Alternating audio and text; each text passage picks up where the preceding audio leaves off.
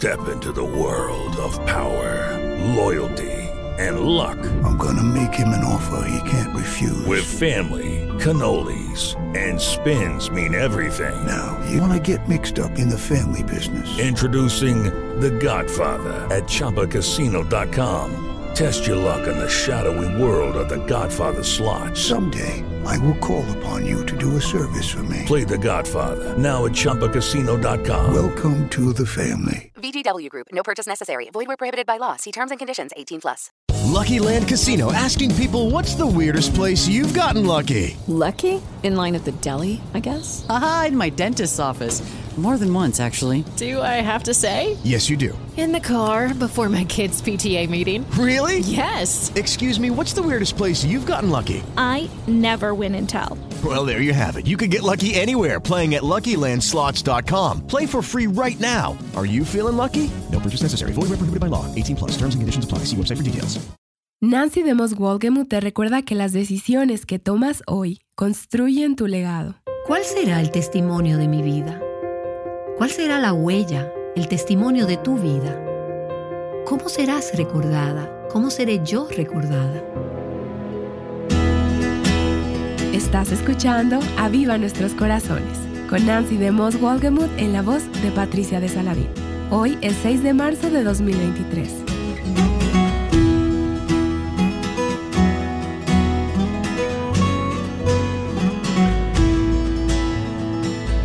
La Biblia nos habla de un hombre llamado Enoc, que caminó con Dios. ¿Es cierto que Enoc no murió? ¿Es cierto que Dios se lo llevó? Nancy está aquí para explorar esta pregunta y más. Escuchemos.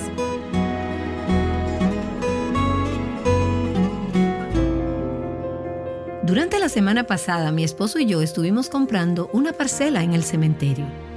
Ahora, esperamos no tener que usarla pronto, pero pensamos que esa es una de esas cosas que es una buena idea pensar mientras aún puedes pensar en ello.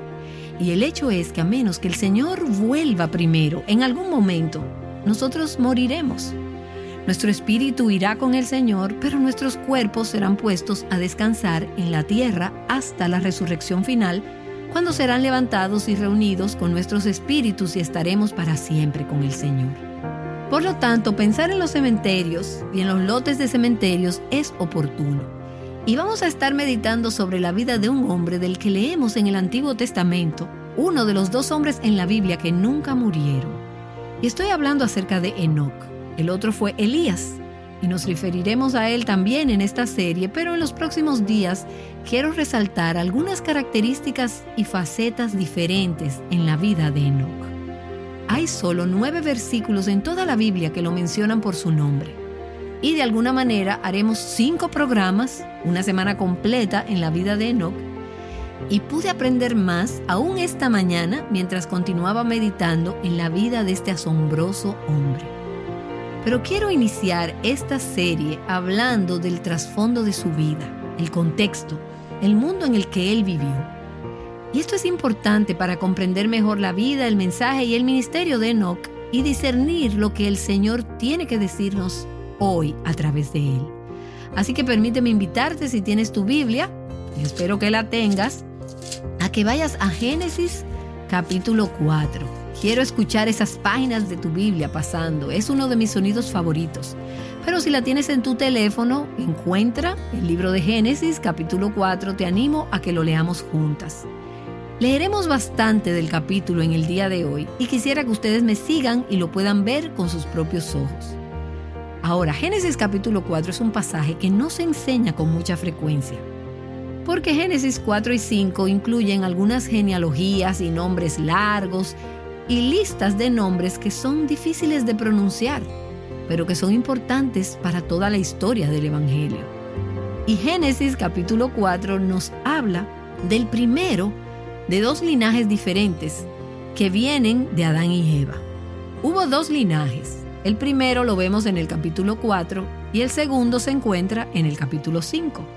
Entonces el capítulo 4, comenzando en el versículo 1, dice así: Y el hombre conoció a Eva, su mujer, y ella concibió y dio a luz a Caín, y dijo: He adquirido varón con la ayuda del Señor. Después dio a luz a su hermano Abel. Entonces, mientras ves este capítulo, recuerdas que Caín y Abel, estos dos hermanos, ambos trajeron ofrendas al Señor. Y Dios aceptó la ofrenda de Abel, pero rechazó la de Caín. Y esa es otra historia para otro momento. Pero recuerda que Caín realmente se molestó y él se levantó y mató a su hermano. Y como consecuencia, en el versículo 12, Dios le dice que habría una maldición que él experimentaría. Y le dijo, vagabundo y errante serás en la tierra. Y luego, comenzando en el versículo 17 del capítulo 4 de Génesis, tenemos el linaje de la familia de Adán a través de Caín. Así que Caín es el hijo cuya ofrenda fue rechazada, el que mató a su hermano, y ahora es un fugitivo y vagabundo. Pero él se casa y tiene hijos, y sus hijos tienen a su vez hijos. Así que vemos el linaje familiar de Adán a través de Caín. Comencemos en el versículo 17 de Génesis 4. Dice, y conoció Caín a su mujer, y ella concibió y dio a luz a Enoc. Ahora, solo para confundirte un poco más, ese Enoc es diferente del Enoc que estaremos hablando esta semana. Este párrafo es la única vez en el que es mencionado en las Escrituras. Así que Caín tuvo un hijo llamado Enoc. Y conoció Caín a su mujer, y ella concibió y dio a luz a Enoc. Y edificó una ciudad y la llamó Enoc, como el nombre de su hijo. A Enoc le nació Irad. Irad engendró a Meujael. Meujael engendró a Metusael, y Metusael engendró a Lamec. Lamec tomó para sí 2 mujeres. El nombre de una era Ada y el nombre de la otra, Sila. Ahora, vamos a detenernos ahí en el nombre de Lamec. Lamec es la 7ª generación desde Adán. ¿En la línea de quién? En la línea de Caín. Y este hombre fue el primer bígamo. ¿Qué es un bígamo? Es alguien que tiene 2 esposas, en este caso. Y esto iba abiertamente en contra del plan de Dios para el matrimonio, que por lo que entendemos, se había mantenido así hasta este momento. Un hombre para una mujer para siempre. Pero Lamec tomó 2 esposas. Ahora, desde una perspectiva terrenal, la familia de Lamec era exitosa y próspera. A menudo le sucede a las personas que no siguen al Señor. No es así, lo vemos así. En esta vida y en este mundo, a ellos parece irles muy bien. De hecho, en el Salmo 73 podemos leer cómo el salmista está realmente atribulado por esto. Él dice, a las personas que no obedecen a Dios, que no te obedecen, todo les va bien. Son prósperos, son exitosos. Pero en cambio yo trato de obedecerte y termino en muchos problemas. Y esto es algo de lo que vemos en la vida de Lamec. Mira el versículo 20. Y Ada, su primera esposa, dio a luz a Jabal, el cual fue padre de los que habitan en tiendas y tienen ganado. Su hermano se llamaba Jubal, el cual fue padre de todos los que tocan la lira y la flauta. Y Sila, su segunda esposa, a su vez dio a luz a Tubal-Caín, forjador de todo utensilio de bronce y de hierro. Estos son muchos nombres. Espero que los estés pudiendo seguir. Así, el 7º desde Adán, en el linaje de Caín, es Lamec, que se casó con 2 esposas. Y esos son los nombres de los hijos que él tuvo con ellas. Y lo que puedes ver en este párrafo es lo que un hombre sin Dios puede hacer en su mejor intento. Pero no hay nada que indique que aunque ellos eran exitosos, uno en la ganadería, otro en la música, otro en utensilios de bronce y de hierro, no hay nada que muestre que ellos tenían en cuenta a Dios. Ellos ordenaron sus vidas alrededor de sus carreras, alrededor de su futuro, alrededor de ellos mismos, construyendo una ciudad, poniéndole más tarde el nombre de su hijo. O como dice Matthew Henry de este pasaje, aquí hubo un padre de pastores, un padre de músicos, pero no un padre de fieles. Aquí tenemos uno que enseña sobre bronce y hierro, pero ninguno que enseñe el conocimiento del Señor. Aquí hay herramientas para cómo ser rico, cómo ser poderoso y cómo ser feliz, pero nada de Dios, de su temor y de su servicio. Y así vemos a una familia que al parecer le va bien, por lo que se ve, pero ellos no encajan con el plan de Dios, ni para el matrimonio, ni para la familia, ni para la vida. No estaban ordenando su vida en torno a Dios. Y así, las semillas que fueron plantadas por Adán y Eva 7 generaciones antes de cómo vivir la vida independientes de Dios, continuaron echando raíces, multiplicándose y produciendo una cosecha. De hecho, esta vida, que parece ser exitosa, termina siendo una estadística de crimen. Y los versículos 23 y 24 nos cuentan la historia de cómo Lamec asesinó a un joven que lo hirió, y en lugar de lamentar la pérdida de esa vida y arrepentirse de su impulsivo asesinato, se jacta de ello con sus esposas. Y así vemos en este pasaje, resaltado en la vida de Lamec, séptimo desde Adán en el linaje de Caín, vemos el aumento de una civilización sin Dios. Ahora, cuando llegamos al versículo 25 del capítulo 4, vemos la introducción de un nuevo linaje familiar. Versículo 25. Y conoció Adán otra vez a su mujer, y ella dio a luz un hijo y le puso por nombre Set. Porque dijo ella, Dios me ha dado otro hijo en lugar de Abel, pues Caín lo mató. A Set le nació también un hijo y le puso por nombre Enós. Por ese tiempo comenzaron los hombres a invocar el nombre del Señor. Ahora, lo que tenemos al final del capítulo 4 y luego todo el capítulo 5 de Génesis es otro linaje de Adán. Esta vez a través de Set, hasta llegar a Noé. Este es el linaje a través del cual vendría el Mesías un día. Así que lee, por ejemplo, en el capítulo 5, versículo 3. Cuando Adán había vivido 130 años, engendró un hijo a su semejanza, conforme a su imagen, y le puso por nombre Set. Y esta es la simiente piadosa que reemplazó a Caín, que era el fugitivo, el vagabundo, el hombre que vivió la vida por su cuenta. Versículo 4. Y los días de Adán, después de haber engendrado a Set, fueron 800 años, y engendró hijos e hijas. ¿Y cuál es la siguiente palabra? Y murió. 2 palabras.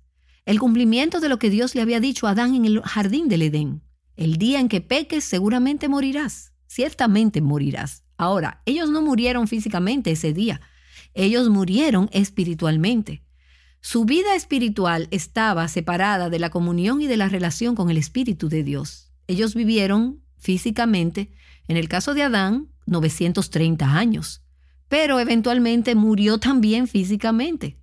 Y el resto de este capítulo 5 de Génesis es el registro de una generación tras otra y ves ese patrón repetido. Mira el versículo 18, saltando ya varias generaciones. Y Jared vivió 162 años y engendró a Enoc.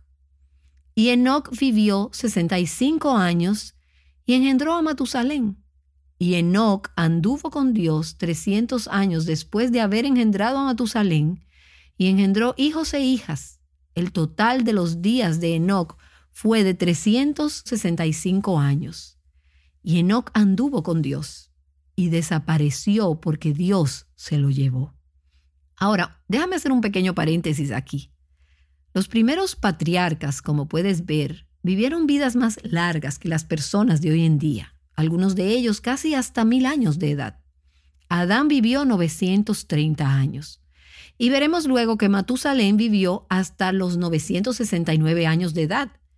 Y de acuerdo al registro que tenemos en Génesis, Adán y su hijo Set, quien fue el tatarabuelo de Enoc, pudieron ambos aún estar vivos cuando Enoc nació. Adán aún vivía y también su hijo Set, así que Enoc y Adán pudieron estar vivos al mismo tiempo por aproximadamente 300 años. Ahora, en mi familia, tratar de captar todos esos nombres, años, fechas, padres e hijos, los llamamos como historias novelescas, como eso parece una novela. Porque cuando mi madre iba al salón de belleza y oía esas historias complejas y enredadas que escuchaba, ella dice, y esto fue lo que hicieron, y ella hizo eso, y luego se casaron con el peluquero, el cazador de perros, lo que sea. Así que si algo es muy complejo, lo llamamos, eso suena como una novela. Algunas veces el Génesis me recuerda a una novela. Tienes que realmente mantenerte muy atenta para seguirla. ¿Estás entendiendo hasta ahora lo que vamos narrando? Y quiero que ahora comparemos a Lamec y a Enoc. Tenemos a Lamec, que es el séptimo desde Adán, en el linaje impío de Caín. Y Enoc es el séptimo desde Adán en el linaje piadoso de Set. Lamec es un ejemplo de vivir sin ley, rechazando a Dios, rechazando la ley de Dios. Y Enoc es un ejemplo de caminar con Dios. Ahora, veremos en estos próximos días que Enoc caminó con Dios. Él creyó a Dios, agradó a Dios, le habló a otros de Dios y finalmente Dios se lo llevó de esta tierra a su presencia. Y la historia de contraste entre el linaje de Caín, ese linaje impío, y el linaje divino o piadoso de Set, a través de quien finalmente vendría el Redentor, me recuerda otra historia. Y yo la llamo la historia de dos hombres. Buchanan, Michigan, es la sede del ministerio Life Action. Y Revival Hearts tiene su sede ahí también. Y en muchos sentidos, Buchanan es el típico pueblo pequeño norteamericano. Como muchos pueblos pequeños, Buchanan tiene uno de todo. Una librería, una oficina postal, un McDonald's, que no tuvimos hasta hace poco tiempo, un Pizza Hut, una pequeña tienda de comestibles y un cementerio. El cementerio está ubicado en el extremo oeste de la ciudad, justo al lado de la calle principal que recorre toda la ciudad.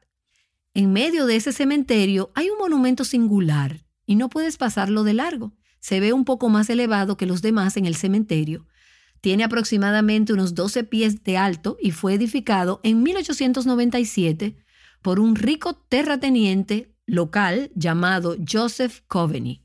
Coveney construyó este monumento como un tributo a él mismo y a sus creencias. 33 años más tarde, después de haber construido el monumento, Coveney fue enterrado allí. Joseph Coveney fue un libre pensador, radical. Fue un admirador y seguidor de Thomas Paine, de Robert Ingersoll y de Voltaire. Quizás recuerdes ese último nombre, que fue el escritor y filósofo renacentista francés, quien fue conocido por su ataque a la cristiandad. Todos esos hombres fueron notables impíos. Y en un artículo escrito al día siguiente de su muerte, el New York Times se refirió a Coveney como uno de los infieles más notables en los Estados Unidos. Coveney abiertamente blasfemaba la fe cristiana durante toda su vida. A menudo conducía un carruaje con un par de caballos blancos a Buchanan desde su granja, y a un caballo le puso por nombre Jesucristo y al otro lo llamó la Virgen María. Y mientras él recorría la ciudad, él gritaba esos nombres en voz alta y los maldecía. Fue un hombre muy profano. Y ese monumento de mármol en el cementerio de Buchanan se llama Monumento al Libre Pensador. Está lleno de frases en los 4 lados, talladas en piedra. Muchas de ellas son sacrílegas. Y estas son las que Coveney eligió para expresar su religión. Aquí hay algunas de ellas. Por ejemplo, una dice: la naturaleza es el verdadero Dios, la ciencia la verdadera religión. Otra: cuanto más sacerdotes, más pobreza; cuanto más religión, más mentiras; cuanto más santos, más hipócritas. Y esta otra: la cristiandad empezó con un sueño y terminó con un asesinato. Pero quizás la frase más triste en el monumento es esta, añadida después de su muerte: él murió como vivió, un incrédulo de la Biblia, de Dios y de la religión cristiana.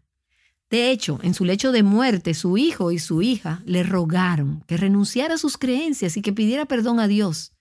Pero moribundo, a sus 92 años, respondió en un suspiro: muero como viví, no creo en Dios, ni en la Biblia, ni en la religión cristiana. Bueno, pues, a unos 200 metros de distancia, en ese mismo cementerio, hay otra lápida. Esta es más simple y más pequeña. Esta señala la tumba de un hombre llamado Dale Feisenfeld Jr. Dale fue el fundador del ministerio Live Action. Tuve el privilegio de haber servido bajo su liderazgo durante 10 años, durante mis 20 años, y tuve una amistad cercana con Dale, con su esposa Judy y con sus 5 hijos. y con Judy, sus 5 hijos y los hijos de sus hijos al día de hoy todavía. En 1989, a la edad de 42 años, Dale fue diagnosticado con un tumor cerebral de rápido crecimiento. 7 meses más tarde, un día frío de invierno en noviembre, estuvimos en ese cementerio y observamos cómo el cuerpo de Dale fue enterrado en la tierra. Ahora, Joseph Coveney y Dale Feisenfeld Jr., ambos tuvieron un mensaje ardiendo en su corazón. Ambos dedicaron sus vidas a proclamar el mensaje. Ambos murieron como habían vivido. Pero el contraste entre estos hombres no pudo ser más opuesto. Estas 2 lápidas en el cementerio de Oak Ridge de Buchanan son una imagen gráfica de 2 sistemas de creencias muy diferentes, 2 cosmovisiones muy distintas, 2 reinos muy diferentes y 2 hombres quienes vivieron y murieron en 2 formas muy diferentes. Y cuán diferentes a las moribundas palabras de Coveney fueron las que pronunció Dale. Durante su última semana en la tierra, sus convulsiones se volvieron más intensas y más frecuentes por el tumor cerebral. Pero fuera de eso, Dale disfrutó de una inusual e íntima comunicación con su Señor. Yo tuve el privilegio de pasar muchas horas con su familia en su casa durante esas semanas. Y una tarde, un día antes de que Dale entrara en inconsciencia por última vez, estaba hospitalizado. Pero justo antes de eso estuve sentada cerca de su cama en el hospital mientras él parecía estar dormido. Pero de repente, sin abrir los ojos, comenzó a orar. Ahora, se le había hecho bastante difícil hablar en ese tiempo, así que sus palabras eran débiles, apenas se entendían. Pero te diré esto, fueron inolvidables. Y tengo entendido que fueron las últimas palabras que Dale Feisenfeld habló en esta tierra. Y esto fue lo que dijo. Señor, por favor, trae de vuelta tu gloria a tu iglesia. Envía el fuego, vuelve los corazones de tu pueblo, que ellos sepan que solo tú eres Dios. Y hace unos días, cuando Robert y yo fuimos al cementerio de Oak Ridge en Buchanan, donde estos 2 hombres están enterrados, nos detuvimos en ese alto monumento de piedra erigido por Joseph Coveney décadas antes de su muerte, orgullosamente proclamando su incredulidad en Dios. Pero sabes, con el pasar del tiempo, las creencias escritas en ese monumento se han desgastado por el viento, la lluvia, la nieve, y muchos de los textos ya ni se pueden leer. Y entonces nos trasladamos a la parte trasera del cementerio y nos detuvimos en otra lápida mucho menos prominente.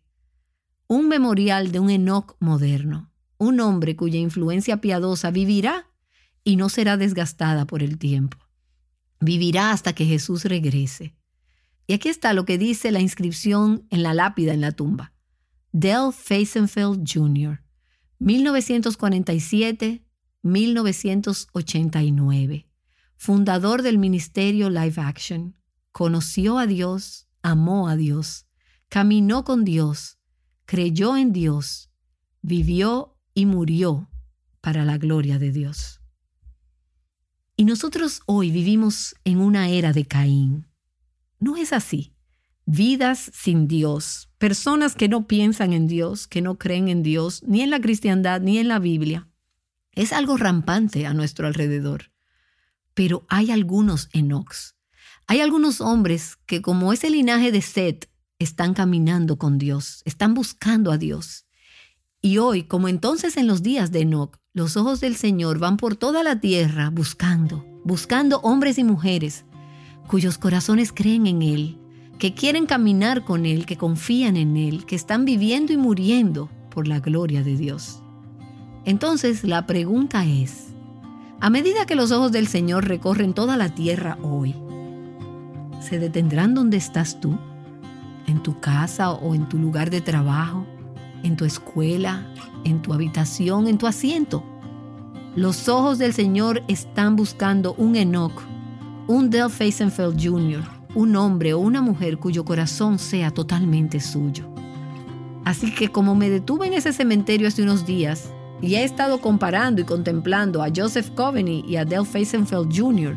y luego las vidas de Caín, de Set, de Enoc, me quedo con preguntas como estas. ¿Qué tipo de inscripción está siendo escrita por mi vida? Si la inscripción sobre mi tumba algún día, cuando sea, dice lo que realmente creí y quien realmente fui, ¿cuál será el testimonio de mi vida? ¿Cuál será el testimonio de tu vida? ¿Cómo serás recordada? ¿Cómo seré yo recordada?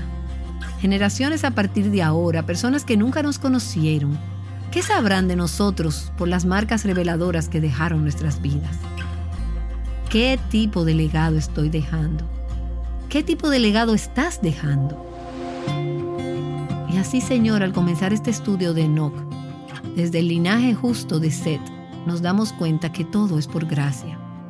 Porque si no fuera por tu gracia, todas estaríamos en el linaje de Caín. Seríamos como Lamec, yendo por nuestro propio camino, dirigidas por nuestros propios pensamientos, haciendo lo que nos viene en gana, viviendo externamente el éxito de nuestras vidas, pero ignorándote, ignorando tu ley y haciéndolo a nuestra manera. Así que te agradecemos, Señor, por tu gracia, que nos ha hecho conocer el Evangelio y la palabra de Cristo. Y te agradecemos por llamarnos a andar contigo, a caminar contigo. Y oro para que en esta serie nos ayudes a dejar que escudriñes nuestros corazones. Oro para que dejemos que hagas en nosotras y a través de nosotras todo lo que sea de tu agrado, para que las generaciones venideras puedan ver la historia de nuestras vidas y se sientan atraídas a creer en Cristo y a caminar con Él. Oro en el nombre de Jesús. Amén.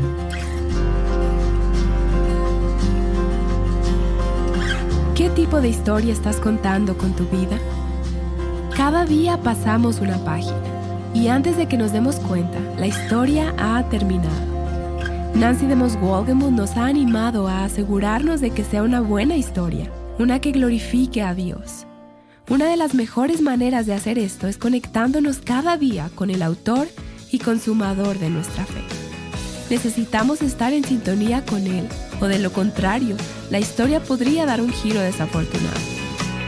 Muerto en pecado y maldad, sin Dios, sin esperanza, viviendo en rebelión. La luz de tu evangelio me alcanzó y hacia tu cruz me dirigió. Y allí pude ver que tú eres el camino, tú eres la verdad, en ti está la vida, oh Cristo. En ti solo hay salvación, en ti no hay condenación, y tú eres mi vida, mi Cristo. Caminando con Dios, juntas, aviva nuestros corazones con Nancy DeMoss Wolgemuth es un ministerio de alcance de Revival Hearts. Vivo en tu gracia y verdad,